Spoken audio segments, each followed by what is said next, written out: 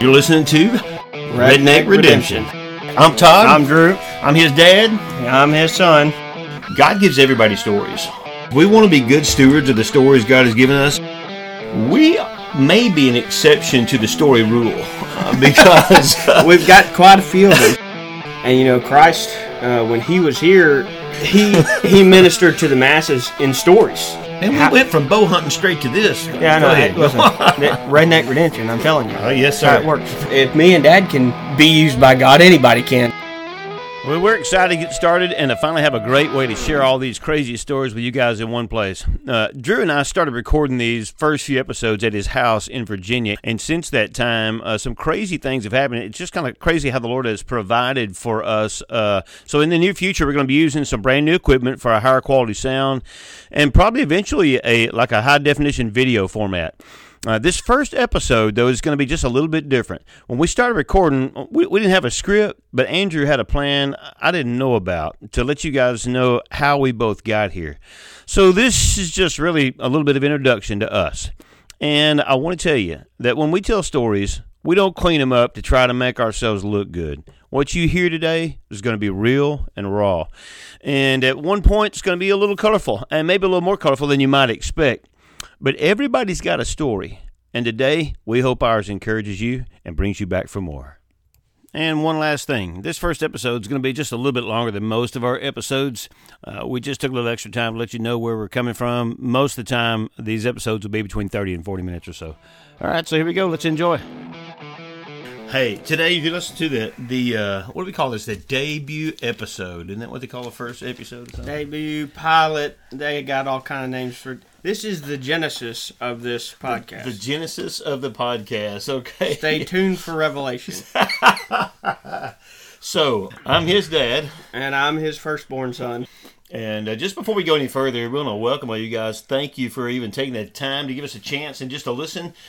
We just want to tell you, God gives everybody stories. And we want to use the stories that he's given us. We may be an exception to the story rule because we've got quite a few of them. Because we have a ton of stories that God has given us, and ranging from God told us to do this weird thing to God almost killed us, and now we get to share how awesome he is. Yeah, well, that's exactly right. You know, and that's really kind of how the concept of this started. Let's just do that. So, hey, what we're trying to tell you is we want to be good stewards of the stories God has given us. And several of you through the years have just really encouraged us to do something with these stories. And so here, it's been quite a while back. Andrew hollered at me and said, "Hey, Dad, I got an idea about something we could do. Let's do a podcast." Drew, just kind of tell them how this came to you, son. Well, I awkwardly enough, being younger than you, I'm technologically challenged. People tell me, and for those of you who don't know us, I'm 26 years old as we're recording this, and I got rid of my flip phone about 3 or 4 years ago. So I just discovered podcasts about 2 or 3 years ago, and the convenience of listening to those suckers via the radio talk shows on my way back and forth to work. And I was listening to them, and I got 2 of them that I listen to quite commonly. I'm a traditional bow hunter. I just got back into that about 2 or 3 years ago, so I started listening to a few of those podcasts, and all those guys have stories. And for those of you who want to hear good hunting stories from a Christian perspective, look up any story by Monty Browning, and that really inspired me as far as storytelling. And then I started listening to Unashamed with Phil Robertson, and those guys are putting out some good stuff. It just kind of came to me, it wouldn't take much to get one of these things going. So I just called Dad, and my thought process was we got all these people approaching things religiously from a theological standpoint. And, Christ, when he was here, he impressed the religious leaders of the day with theological in-depthness. I don't know. But I like that word you just created. By the way, you'll probably hear more of that. Oh, yeah. Word creation. He ministered to the masses in stories. Because stories is what we as people relate to. Right. He communicated abstract ideas through concrete examples. Yeah. Right. And a lot of people overlook that detail. They get so caught up in the meaning of the parables, they forget the reason for the parables. Yeah. You know, I remember one time preaching somewhere, and a majority of what I preached on that night, I told a story, a big long story, and then I got to thinking, man, I need to just forget these stories and just preach the scripture, just the straight scripture. And you know, man, somebody quickly reminded me of Jesus' teaching and preaching model, just like you said, son. That he's always telling stories, and then turning those stories into, well, he did it over and over in parables, just like you said about something abstract and something concrete. So anyway, you know, through the years, as we have amassed more stories just by living, and just we enjoy sitting around and telling them, we want to just share some with you. And so some of this will be kind of off the cuff. Some of this may be just a little bit raw. Some of it might end up getting just a little bit edited. But we're gonna have a good time.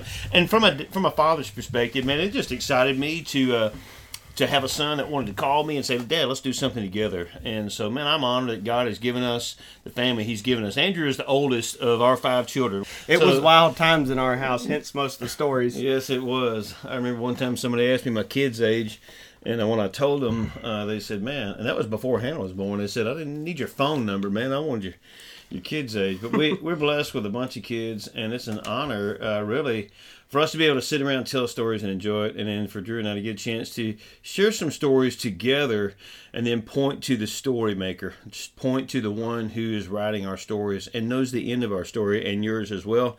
And we're just going to have fun doing it, and we hope you enjoy this in the process. Because we're going to enjoy it whether you enjoy it or not. Yeah, we are. Talk to the folks, Andrew, about the name of this program. How in the world did we come to settle on this?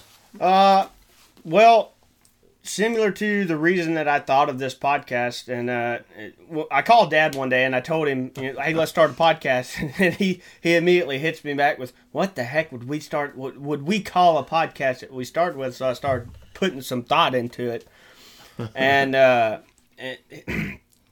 like I said earlier, a lot of people are they're so taken back with the theology and the letter of the law, spirit of the law, getting in depth with this stuff, and growing up in a smaller area. Technically, I did most of my growing up in Genoa, Arkansas, where a lot of people they just want to know what I got in front of me and what I got to do. They're not worried about the in-depth, nitpicky, hair-splitting stuff that a lot of these podcasts are talking about. And I was like, well, what are rednecks better at than telling stories? And then if me and Dad can be used by God, anybody can. So That's redneck sure. redemption. That's for sure. I think just listening to you say that, for years I've talked about what really impresses people, and it's not just people in rural areas or people from the South. I think it's people in general. The Lord has just made opportunities for us to go several places across this globe and see and meet several cultures and people. And people are moved by what is real and by what they can relate to. And so, I can't afford to put up a front as a pastor, and I've been pastoring churches now since Andrew was born. 26 years. Yeah, for 26 years. Mass in public, not so good. And my wife and I, Debbie, have served together in several churches over that time frame. And just walking with people, dealing with people, we come to learn that people connect with reality. We just want to be around people who are real. Okay? And real people experience real life in real time and have real stories. And so because of that, I think I get most encouraged from testimonies from people of the things that God has, not just what God has done, but what God is doing. And so, and even in the little things, the crazy things that He'll use to speak to you and show you things about who He is and how He works. So having said that, I guess we can just share a few stories with them, son. All right. What story do we start with? Is the real gracious, question. man. That, a year ago, it was a little over a year ago, we were sitting right here at your house, and I made a social media post, and in that post, and I may have done it in video format, I can't remember, but I just said something about, hey, through the course of the next year, we're going to, and we were already talking about this then. A whole year has gone by. We're just now getting started. But I remember asking the folks, I said, hey, if there are some stories you would like for us to include, drop them in these notes and comments. Now, before we hit record on this mic, I didn't pull up those notes and comments, but I was amazed at how many stories just from places where I have spoken that people sent messages back and just said, hey, don't leave this one out. Don't leave that one out. You know. Yeah. Well, we'll do this to get a starting point. Why don't we start with the crazy weird story of how you ended up being a pastor and not an architect? What? Okay. Okay, so this is totally unscripted here. It's interesting to me, son, that you want me to tell that story. So, man, I've got to learn how to make a long story short instead of what I have mastered through the years of making a short story long. Listen, if people are going to want to listen to a podcast, they're going to be bored. So making a short story long probably. So embellish upon it, huh? Man, I grew up in Southwest Arkansas. Now my wife and I serve in Northeast Texas, and we've pretty much stayed in that region all of our lives. But I grew up in a small church, Southwest Arkansas. Man, my dad was a deacon there. I remember going to a revival when I was probably 8 years old and hearing this guy preach, and that night when I got home, wanting to give my life to Jesus. And then I was 8. About a year later, when I was 9 years old, I remember waking up one morning and I shared a room with my little brother Kevin, who, if you guys, those of you who are our listeners, if you don't know him yet, you'll feel like you know him if you listen to this podcast much, because we will definitely be talking about my brother Kevin. Kevin and I shared a bedroom, and I remember one morning I woke up, I was 9, he was 8, and I just sat up and looked at him and I said, John 20:21. And he looked at me and said, what? I said, John 20:21. And he said, what does that say? And I said, I don't have any idea. It's just a verse popped in my head, you know. And so we looked it up, and it's Jesus is talking. He says, as my Father has sent me, even so send I you. And I thought, wow, yeah, that's cool. What does that mean? You know, and I remember going in. We walked in my mom and dad's bedroom, told them what happened, and they thought that was cool. They kind of made a big deal out of it, you know, and then I totally forgot that it ever happened. Until about 9 years later, at the age of 18, senior in high school, was already making plans for my life, was planning to be an architect, I built myself a drafting table already. I had bought equipment. I was already taking courses. I had already been drawing blueprints, had a scholarship to go to the University of Arkansas at Fayetteville and study architecture. But in March of my senior year of high school, which was way back in the 1900s, man, I remember something happened, and I went to this weekend event we had at our church that I grew up in, and God just really shook me up there that weekend in an unexpected way, son. And for the first time, I remember getting on my face and saying, okay, Lord, I've not really asked you what you want me to do with my life, but I've got plans. And so what I basically did was I was going to pray about, what I was going to become. And in all honesty, I just started praying because I told the Lord my plan and wanted his stamp of approval, So that very first time, I believe it was in March of my senior year, when I began to pray, immediately as I prayed, man, it was like a flashback scene from a movie, and I was 9 years old again, and I had forgotten this ever happened, and I remember I could see myself in that bedroom. I saw myself sit up and look at my brother and say, John 20:21, and I could hear him read it to me, as my Father has sent me, even so send I you. And I remember thinking, whoa, man, ain't no way. But at that point, God began to deal with me, and I really had a plan, and my plan was to get God's approval. So on my architect plan, but when that happened that way, I remember I just argued with God. So immediately I knew what God was saying to me that I didn't catch when I was 9, obviously. So I started trying to justify things. I said, okay, God, here's the deal. I tell you what, you want me to, I'll draw churches. I'll draw plans for churches. And that didn't fly. So for several months, I ran from God, fought the Lord on it, was scared to death. Man, I was a super shy kid, and just was, man, not comfortable being around people, much less in front of people. And so I know that's hard for you to believe. If you could see facial expressions here, so that was in March, rocked on through the whole summer. At the end of the summer, I was so miserable, I reached a place where I just said, hey, all right, God, I've got to hear from you. And as a matter of fact, I'm going to tell you this just the way it went down, but I wouldn't suggest trying to get the Lord to speak to you in this way because the more I look back at this, I realize I don't have the right to command God or to tell him when and how he can talk to me. But the God who knows us and created us knows how to speak to us when and how. And so he knew what I needed that night. But here's what happened. I was at the point of such great frustration. I really already knew what God was going to say. But I got on my face and I said, okay, God, I've got to hear from you. I can't take another step without knowing what you want from my life. I'm miserable and I want you to speak to me and speak to me now. And those were the words I said. Those were the words I ignorantly said to the Lord. And he very graciously honored my request because what happened next there in August of 1987 in my bedroom downstairs in my mom and dad's house has changed my life forever. You know, in the next few moments, I remember I reached over and grabbed my Bible. And I'm going to grab this one now.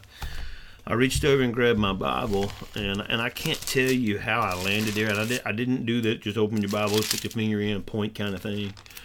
I don't know how my Bible was open to this passage. The wind didn't blow it. All I know is I grabbed my Bible, and when I picked it up and looked at it, it was open to Ezekiel chapter 2, and I know I had read this before, but these words leapt from the page at me. And it says, so when I saw it, I fell on my face, and I heard the voice of one speaking. And he said to me, Son of man, stand up on your feet, and I will speak to you. And man, in that moment, I knew I was hearing from him. It wasn't just black ink on white paper. If you can't understand what I'm saying, man, I hope you have some kind of experience like this at some point. But I knew God was talking to me. Simultaneously, when I read that verse of Scripture, stand up on your feet and I'll speak to you, man, I describe it as the presence of the Lord. I don't know any other way to describe it, but man, just my realization of his presence became so amazingly real in that moment that man, it was like the power of God just overcame me, and I couldn't remain standing there. I crumbled onto the floor and I trembled. I remember rolling up in fetal position because suddenly the presence of God was so strong in my room. I'd never experienced that before. Even though I've been in church all my life, I didn't know God had permission to make himself that real. I mean, I didn't know. I didn't know. There was a lot I didn't know. So I'm telling you, there's a lot I still don't know. But I know that in that moment, he did something to me, and he let me know for sure that he had something for me to do. And the rest of it simply is this.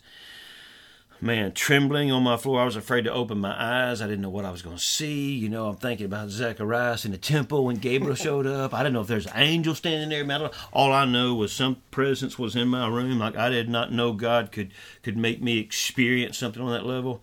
But finally, after a long period of time, I was able to reach up on my bed, grab that Bible again, and pull it down to the floor where I was. And tears flowing through my eyes, knowing I already knew what he was saying. And then I read the rest of the passage where it says, then the Spirit entered into me when he spoke to me. And he set me on my feet, and I heard him who spoke to me. And he said, Son of man, I'm sending you to my children. And you can read that whole passage for yourself. But in essence, that's what turned everything around for me. And you know what? There's been a lot of days when I would be in a position to where I would be super nervous or overly conscientious about who I am and who I'm not, and my own abilities and my own lack of abilities in some areas. And there have been 1,000 times over when the Lord reminded me. And then there have been times when I reminded him this was not my idea. I had another plan, but he made it so very clear that this was what he was calling me for and prepared me for in life. And so, man, I was not expecting you to throw that bone to me, son, right off the bat. But that blesses my socks off. You wanted to hear that. Well, we couldn't decide where to start, so I figured, some stories about what led us to want to start this podcast. And, Right. and for you, that is because you're in the ministry and you're reaching a point now where you're getting ready to get a little bit bigger than just the church that you're at or the community you're in. And so that's where your desire for this comes from. So I guess it's time for me to tell how I ended up right here where I was ready to do this podcast.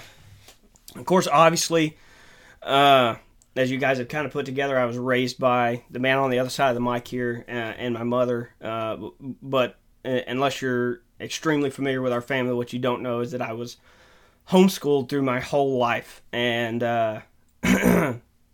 my whole curriculum was based around the Bible. As a matter of fact, my history curriculum was called His Story because it was all based around the coming of Christ. And like Jace Robertson says, before Christ being, He's coming, during Christ being, He's here, and then after Christ saying, He was here.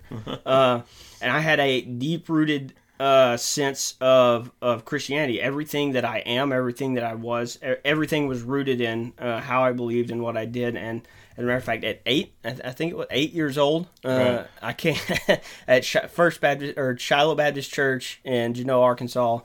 I walked down the aisle and I told Dad, I'm surrendering to the ministry. And to be honest, everybody that knew us and our family expected me to be a preacher. And I was thinking you were older than that because I remember that day at Shiloh because you didn't say a word to me about that, man. Mm-mm. I had no idea you were coming down the aisle. In my mind, you were about 13 or so, which might that might be maybe close to reality because yeah. that's when we were there. But regardless, I remember that day. Yeah. And part of it's because I didn't really know much other, but growing up, I wanted to be in the ministry. I wanted to be a preacher.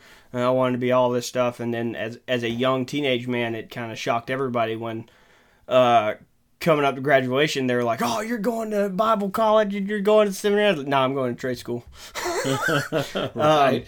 And it really threw everybody for a loop. I was just at a point, being homeschooled, not saying it didn't afford me opportunities, but part of it's that I didn't know what opportunities were there for me, but I didn't have a way to pay for college. I was sick of school, and a lot of people who know me know how I am. I like doing things with my hands. I build bows as a hobby. I spend about 20 plus hours building a bow just for it to break or maybe shoot an arrow. I'm weird.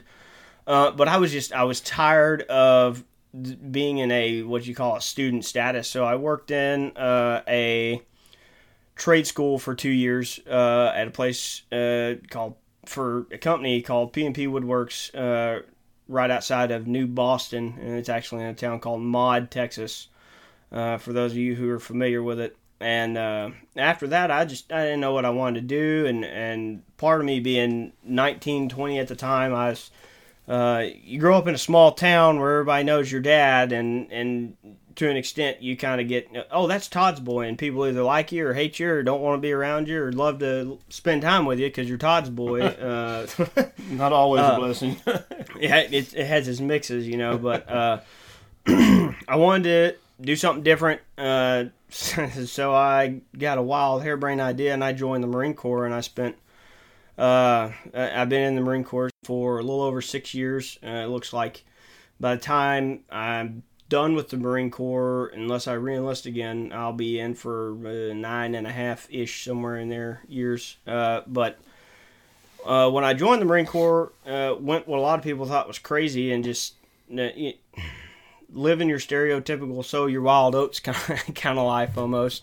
But I never had that before. Right. And coming from where I came, I was doing the wrong thing wasn't really an option for me. the way. I mean, it wasn't. Not only was I raised very strictly, which I'm not complaining about, but I also had a brother who was 4 years my junior who thought I was perfect, and he wasn't. So anytime I tried to sneak anything, first thing Peter did was go tell my mom, "Did you know Andrew's doing whatever?" And so I went through this phase where I was sowing my wild oats, you could say. I guess to an extent, you could say I wouldn't say I was blatantly running, but I was just kind of fading into the shadows and not paying attention to what God had for me. And little did I know that's what he had for me. But hear about... that's an amazing statement there, but yeah, we'll come back to that. Yeah, we'll come back to that. About a year and a half ago, right after, is the summer, well, springtime of 2019, right after I got stationed or moved from California to over here in Virginia. Of course, when I joined, I was married, been married the whole time I've been in the Marine Corps for the most part, and my wife was right there along with me. We were kind of sowing our wild oats, but as we approached having our first son in 2018, she wanted to get back in church, and I was just, the way I'm living, I don't want to go face that issue, you know.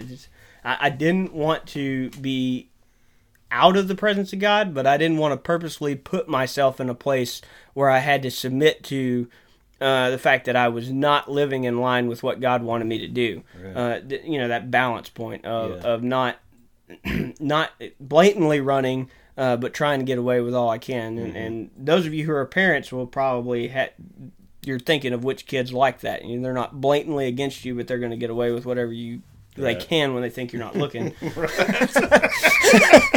That's a great way to say that. We laugh because we're both thinking about the same one of my siblings. We're thinking about several things. But anyway, and it was about, I think it was April. I need to write all this whole thing down. I think it was April of 2019. I was driving in my blue Toyota Tacoma down Route 621, I believe it is, up here in northern Fredericksburg. And I was avoiding the voice of God because I knew he wanted to deal with me, but I was not ready for it. And ever since I was a kid, because of the way I was raised and where I came up, whenever I'm avoiding what God's telling me to do, I have created this process in my mind where I put myself on a pedestal in front of a large group of people in my mind, and I preach because, the guy up there has to have everything figured out. Why? I don't know that. You'll figure out through our stories. Right. I know much better than that.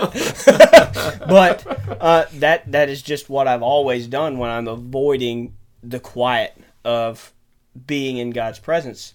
And I was driving down the road, and clear as a bell, out of the blue, I heard God say, "I want you to build a bow."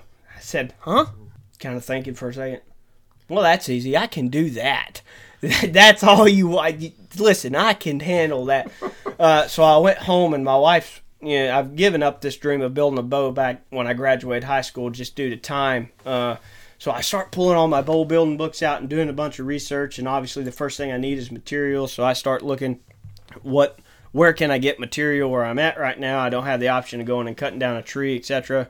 So I'm doing all this research, and it's not abnormal for me. Me and my dad and mom joke about I got a little bit of OCD from my grandfather because when I get an idea, I'm superimposed on that idea, and nothing can get me off of it. So it's not abnormal for me to pick up a new hobby and just go berserk with it and focus on only that. So my wife is sitting over there thinking, "Oh gosh, here's another one of these stupid hobbies that's going to take all his time."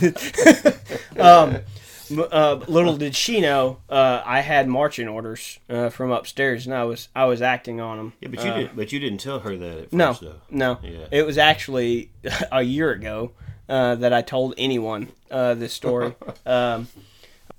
So the first thing I did is I went and bought a piece of it's cabinet stock. For those of you who are familiar, it's 1.5 inches by roughly 1 inch thick. Or 1 3/4 inches by roughly 1 inch thick piece of red oak from the store, and I started working on a bow, and I managed to build one, and it's not very good, but it'll launch an arrow at probably about 90 feet per second.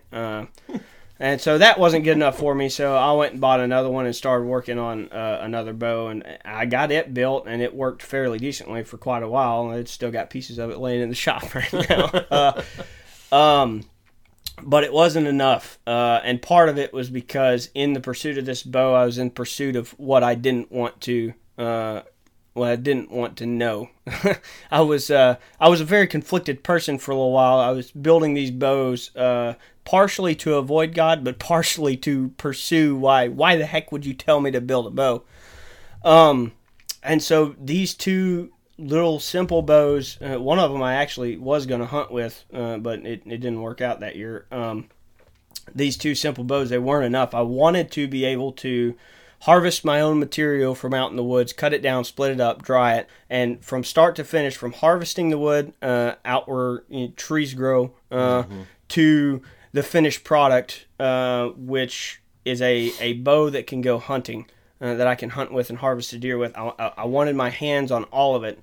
So my wife had made a friend that lived just down the road from us who had 4 acres at the time, and they had a hickory tree on there, and they said, hey, you can come, it's about 10, 12 inches in diameter. You can come cut it down. I don't care. Just clean up the trash.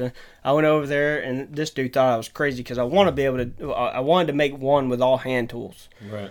So I showed up with an axe and some splitting wedges, and this guy's like, dude, I have, I got a chainsaw in here, and I'm going to do it all hand tool. Side note, I had forgotten how hard it was to cut down an oak tree with an axe, and if you do, make sure you sharpen it, even if you bought it that day, because good grief, it took me about 2 hours to get that sucker to tip over.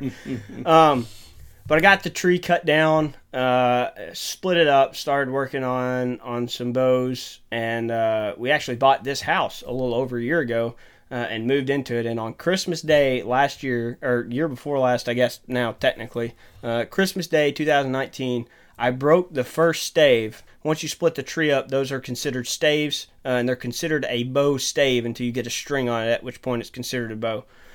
So out of those staves that I had made from that tree, I broke the first one on Christmas Day 2019. Boy, I was ticked. It's the third bow I tried to make. Man, I was mad at me. I was mad at God. You told me to build these bows, and you let me break this one. How many hours you think you had in that? In that one, I probably had 12 or 13, including chopping, splitting, and that's work. That's not sitting it aside and letting it dry. I'll explain that process. How much time was the whole process from the time you... I cut it down in early October, and that was Christmas Day. Man, boy, I was not happy in my mind, because when God told me to build a bow, my thought process was, as you guys will recognize this later on when we start telling some good stories, but my thought process was, man, if that's all you want me to do, this is either going to be really cool or I'm crazy and I'm hearing voices in my head. I ain't going to tell nobody but my wife about Jack. And so now at this point, the bow's broken. I thought this was going to be a cool story. By the way, let me just say this. What he just said, either this is going to be super cool or I'm totally whacking it. That's how most of the really good stories we have, that's how most of them start off, because we're like, if this don't work, I'll never have to tell anybody, but it will know it was God if it works. So that's where my thought process was, and I was like, I thought you were going to give me another cool story. You were just going to kapow moment, as Dad says. And boy, I was mad, and I ruined Christmas Day for my 1.5-year-old and my wife. And so about 4 or 5 days later, Dad was actually here. He had no clue this was going on. But I was out in the shop early in the morning, and I'm working on this next stave because I was so mad I had to do something to vent. And I'm working on this stave, and I was so mad and working on it so hard I'd ruined the stave, and it ended up breaking too. But I'm working on it, and I'm looking at it, I'm thinking, man, I ruined this stave, and I'm an idiot and all this stuff. And then I started thinking about where I was in life and where I'd been for the past 5 years at the time. I remember looking at that bow stave. You can edit this out if you want to, but the verbatim, I just got to a point where I was so real with God. The verbatim words I said was, damn, I must be a pretty shitty bow stave. And all of a sudden, just like Dad was talking about earlier, the presence of God rushed into my garage that I call my bow shop right now. And he began to remind me of the process of building a bow. And he said, listen, if you think for a second that I, as a master bowyer, have not had you exactly where I want you this whole time, you're wrong. See, you thought all those years ago that I was just about done with the weapon that I was creating. But you're looking at it from the perspective of the stave. And all of a sudden, he began to walk through the process of building a bow. Once you cut down the tree, you split that tree up. When you cut it down, you split up. It looks like 6.5 feet pieces of firewood, and you put those things in a controlled environment in an area where you know you can either control the temperature and moisture content and everything, or where you have a good idea of what it is and how long it'll take for them to stabilize in that area. And from the point of the stave, growing all that time and then getting cut down and put on a shelf would seem like it's just useless and ruined and there's no point of whatever. And he said, but that's because you're looking at it from the perspective of the bow stave. And of course, at this point, I'm getting the hint that God's saying, you've been seasoning for the past 5 years. Mm-hmm. Because where I came from, you can ask anybody that really knew me and got to know me all the way up till I was 20. I was so immersed in my belief system and in the way I was raised, I had become judgmental. Yeah. And he just reminded me, he was like, listen, you thought way back then, big tall tree you were useless to me because I needed a bow, and I cut you down a few notches, I split you up, and I put you in a controlled environment for the past 6 years. Now you have a better understanding. Everything that you... everything from the raising and the growing where I planted you that you had used to survive in that area, because what you're doing when you're seasoning the wood is you're letting all the sap that is required to live as a live tree but is useless to a bowyer, all the wood, or not the wood, excuse me, all the moisture that is embedded in that tree from just the source of living. Yeah, from the environment it came up in. Yeah, the environment it came up in. You're letting all that wash away and evaporate away and dry out and escape. And he began to tell me, he's like, you had a mindset because of the environment you lived in that I needed out. And recently I've watched a video where this guy talks about bow building. He's like, you cut down a tree, you split it up, you let it dry, you let everything you don't need dry out, you remove all the wood you don't need, and you got a bow. And it really spoke to me, because as I go through this process, and we'll talk, I'm sure I'll talk about this more, because anybody who has known me for the past 2 years now probably talks about me behind my back. I wish the dude would shut up about bow building. But this whole process, I've learned more about how God works when I put those bows on my shop, in my shop. Mm-hmm. And I take them and I start working them on the table and put them on the rack.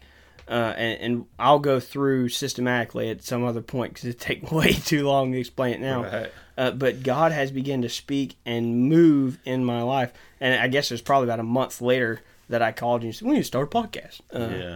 But that's how I got to the point where I'm now ready to take the next venture, and it's a podcast. So I'm going to tell you a few things that I think right now, or that I can see taking place. And we don't know for sure the direction everything is going to go, but I could foresee you having your own separate podcast just about bow building and the truths that you learn from that, because it's going to be an ongoing, constant, consistent thing. It'll be something that'll always fit into what we're doing. Yeah. I've already got plans for that, but that's I gotta wait till I got time to do it. I gotta figure out how to build them. For those of you listening, I have attempted. I had 17 staves when I started this thing. I've given 2 of them away. 2 of them away, and I made a bow for my son, which was the third one, which is real simple to make a very small bow that you're not worried about the performance of. I now have 5 staves left, so that's, I don't know, math in public. I don't feel like doing it, but the rest of them have broken. And I finally made one.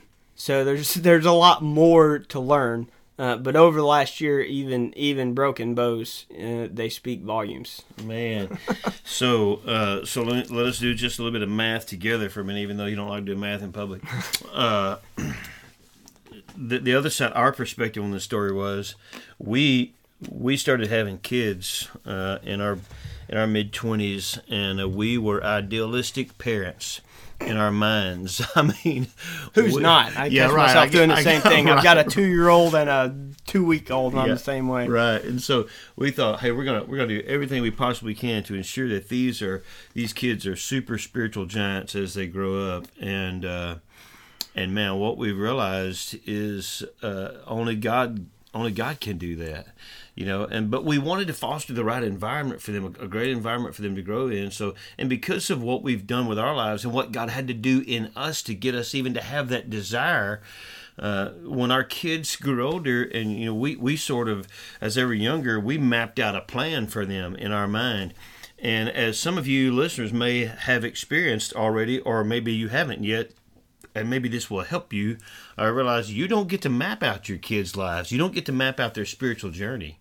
And so for us, when we watched, every one of our children is different, but Andrew here is our oldest son. We watched him. I remember when he came to me and he said, "Dad, I joined the Marine Corps."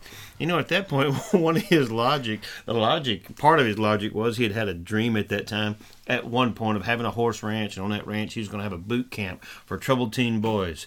And so at least that's the excuse he used. He said, "I'm going to go get this boot camp part down. I've joined the Marines." And I said, "You did what?" And so I told him, I said, "Son, I'm not saying the Marines is bad when I said a harebrained idea. I'm saying that from my perspective, the reasons I was joining it was probably a harebrained." Well, not only that, but just the environment he grew up in. I told him, I said, "Son, you grew up in a bubble. You're about to go. You have no idea what you're about to walk into." And I had a faint idea, but and he said, "Dad, I know. I've been around construction." But anyway, I thought, oh man, he don't have. But he faced worldviews he'd never faced before. He faced the fact that you had kind of a silver spoon religious system. Because everything that you believed and had practiced and had done, you pretty much we put it in your mouth. You said it earlier. Living another way was not an option. Yeah. But it's not, and not just because we wouldn't allow it, but because it really wasn't an option for you. Because you just never had any other choices. This was all there was to life, to live like this. I was the oldest homeschooled son of a Southern Baptist preacher, and I mean, I'm not saying woe is me. I'm very thankful for the way I was raised. I want everybody to understand that. I'm not complaining about the way I was raised. It's given me a great foundation, and it's brought me back to where I am today. All right. But I had to go out and have that experience. I had to have a time of seasoning where everyone goes through a time of seasoning. For me, I had to be exposed to that that I wasn't used to. I had to come out of the religious environment and realize what real people experience. That is the main thing. Not only the homeschooled son of a Southern Baptist. Let's talk about the homeschooled side of that, because your mom, Andrew's mom, my wife Debbie, and she has a degree in music. But she also, when we were going to college, she wanted to take the theology courses too. So she'd come across where she went to college, was across the highway from where I went to college. She'd come across and take the biblical language classes, the Greek and the Hebrew. And fortunately, she was a year behind me in those classes because she set the curb in both classes. And all those pastoral major students were always calling me like, "Man, tell your wife to chill on this curb thing, man. She's killing us." She's always been passionate about the Lord and about His Word. And so from both angles, that was your house in life growing up. Yeah. So I'm saying all to say this. As our kids got older and we hoped and we dreamed and we thought and we planned and mapped out all these things, and then all of a sudden they began to be different people than we might have dreamed of them in an idealistic situation. Then the next thing we know, this sucker's joined the Marine Corps. And then I'll never forget, we might as well just go all out on this story. Now go for it. Okay. The very first time I saw a Facebook post, Andrew, when he left home, I'd never heard him use one profane word. I'd never heard him say one dirty word. You've already heard him say two in this podcast. So now, and he didn't do that for effect or for drama, but just for the sake of being real. Just like, yeah, understand, I'm not trying to be disrespectful. I know most of you probably came to this podcast to hear something clean and maybe family friendly. But like Dad said at the beginning, we didn't start this podcast to be another theological guru type thing where you or a picture of perfection. Yeah, it's reality. Reality is the reason we started this podcast. Real people meeting a real God in real circumstances. Because real people are real sinners. We're born with these tendencies. We're not like God. We're unholy. We're depraved. And because of that, we walk through real issues in life. And we try to raise our kids in this bubble, but when this one left home and joined the Marine Corps, and like I said, he'd never cussed, he'd never smoked, he'd never drank, he'd never anything. Matter of fact, he did not think highly of people who did, because we didn't realize, we did not intentionally create that kind of mentality in our kids, but he told you a while ago, in some ways he thought he was better than other people. And he was judgmental of other people. And man, the last thing we ever intended to create in our home was a judgmental environment. But that's what naturally came out of that for you until God had to show you out. That's what I started to say. The first time a friend of his posted a picture on social media of him in Japan in a bar with a cigarette in his hand. All right. Well, let me paint. I don't remember which picture was posted. And like I said, I wasn't blatantly running from God, but I was just trying to get by, and I knew if my dad got a hold of that, boy, you should have heard this. My dad would have been upset if he heard what I told my buddy for posting that picture. Well, but what got me was when he knew that I had seen that, or no, I think you contacted me first. When he knew that it was possible for me to see that because this guy tagged him in a post. He said, Dad, and here's his approach, which I, to this moment, son, I appreciate this. In one regard, and in one regard, it told me several other things, but he said, Dad, listen, here's what's happened, here's what's out there. I'm very upset with this guy. And your statement was, I'm not meaning to drag your name down. Yeah. I don't want to drag down your name. And I remember thinking, my first thought was, I really appreciate that. Heart in that mentality, but dragging down my quote unquote good name, first of all, if anybody knows me, I'm not a good enough actor to act like I've got everything together in a bag of chips, but my first thought was, man, my good name is the last concern I have, right now.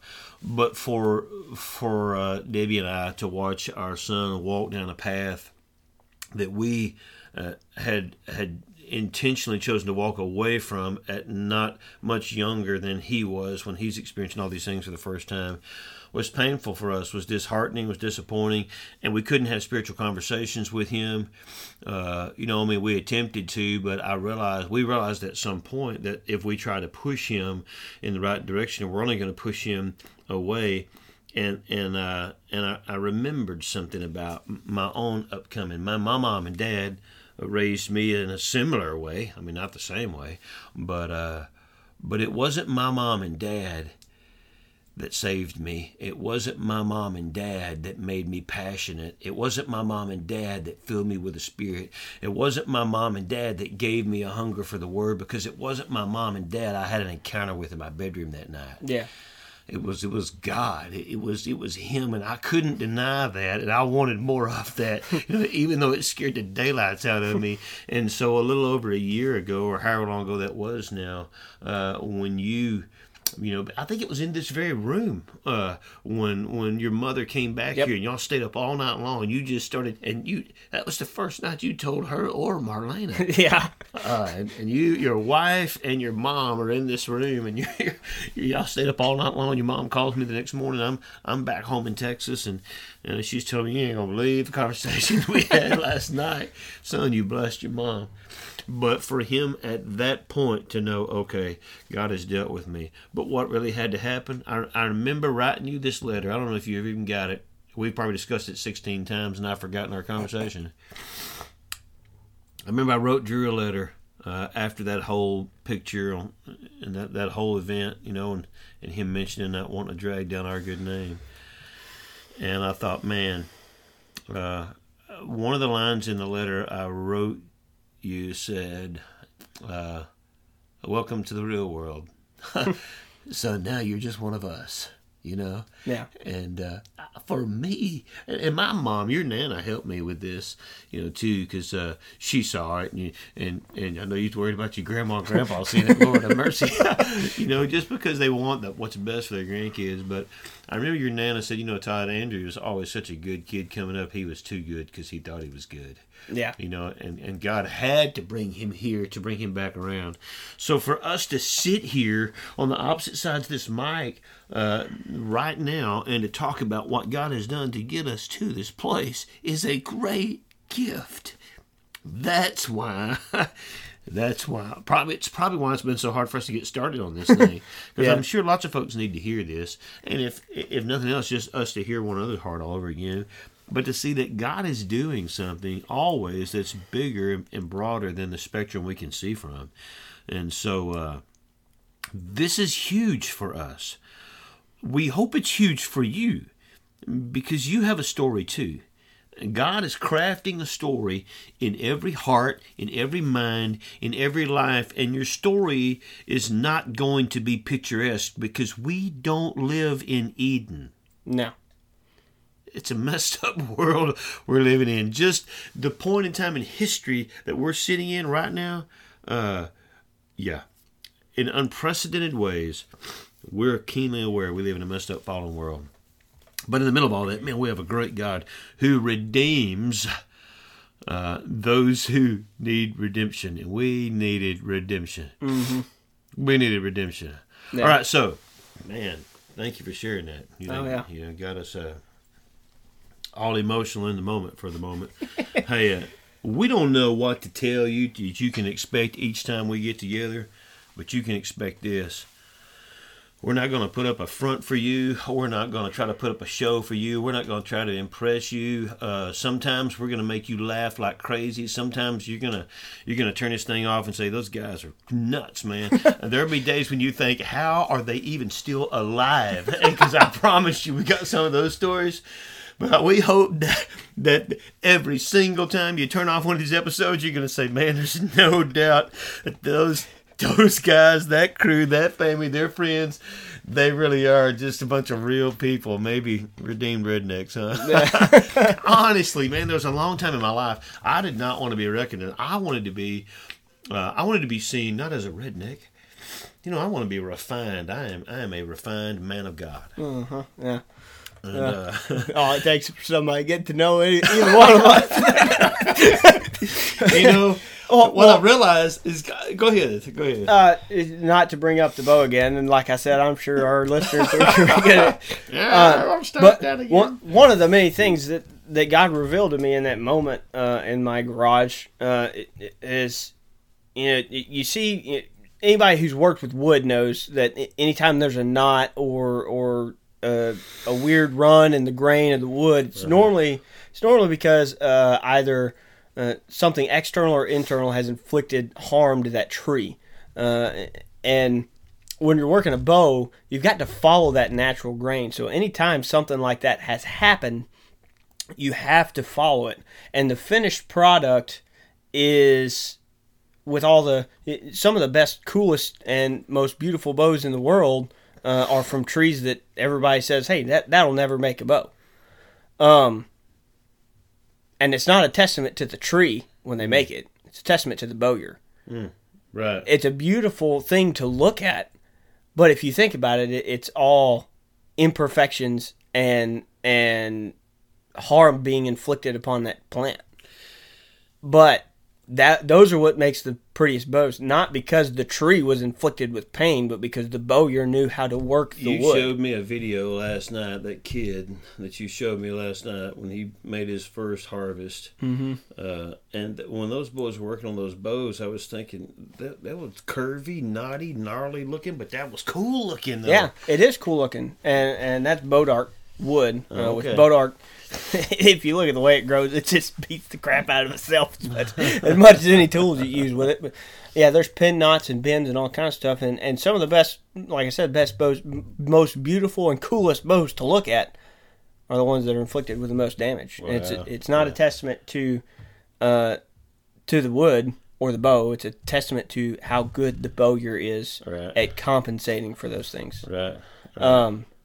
And that's part of the reason I think Redneck Redemption is going to be a little bit different than most podcasts, because we're not just here to talk to you about the theology. We're here to literally prove to you that the master who's crafting us into his tool is more than capable of handling and compensating our damaged parts. And thank you, Jesus, for that. Now, you keep saying we're not here just to talk about theology.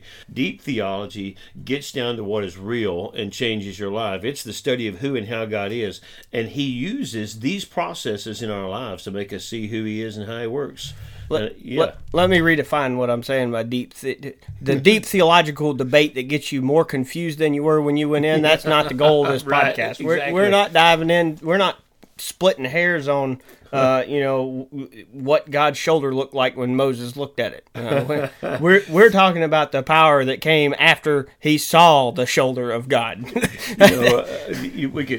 We could use some deep theological terms, and we may explain some. We could talk about what justification means, and somebody listening is going to say that's not deep. Well, you know what? For somebody listening, that's really deep. They don't have a clue what that means. We could talk about substitutional atonement. There's so many things we could talk about, but you know what? Why use terminology that people can't understand, especially people that need to experience the effect of what that stands for, what that represents? And so, man, I used to say it like this. I like to preach. I like to use McDonald's terminology. Not everybody can afford the most expensive steakhouse, but just about everybody can afford to drive through McDonald's. I want to use terminology you can understand, and that'll bring you to a place in life where you can walk with the God who created you. Hey, I like that one. I've never heard you say that before. Well, that's a miracle. Most of the time you say, I've heard that 1,000 times. Listen, I want to use Harbor Freight terminology to explain go. DeWalt technology. All right? Now, you can see what kind of crowd we're going to be drawing here. Well, hey, man, what a great way for us to start and just to hear each other's heart in the story. And I appreciate you bumping us to start that way, son. And so, hey, for right now, we're going to stop for just a moment and or at least take a break for a minute and let you hear maybe from one of our sponsors. Wait, we got sponsors? Well, by faith, we're going to have sponsors. Hey, amen to that. Well, we don't actually have any sponsors yet, but what we do have are a few clips from our crazy story we're going to share with you guys next time. He's got a pretty good entrance story here. Oh, yeah. No midwife, no doctor, no nothing. Just me and my wife. Water broke at 131, head crowned at 132, and baby was here at 133. Hey, thanks for listening. Please like, subscribe, and rate our podcast, and get ready to hear the rest of that story and more on our next episode.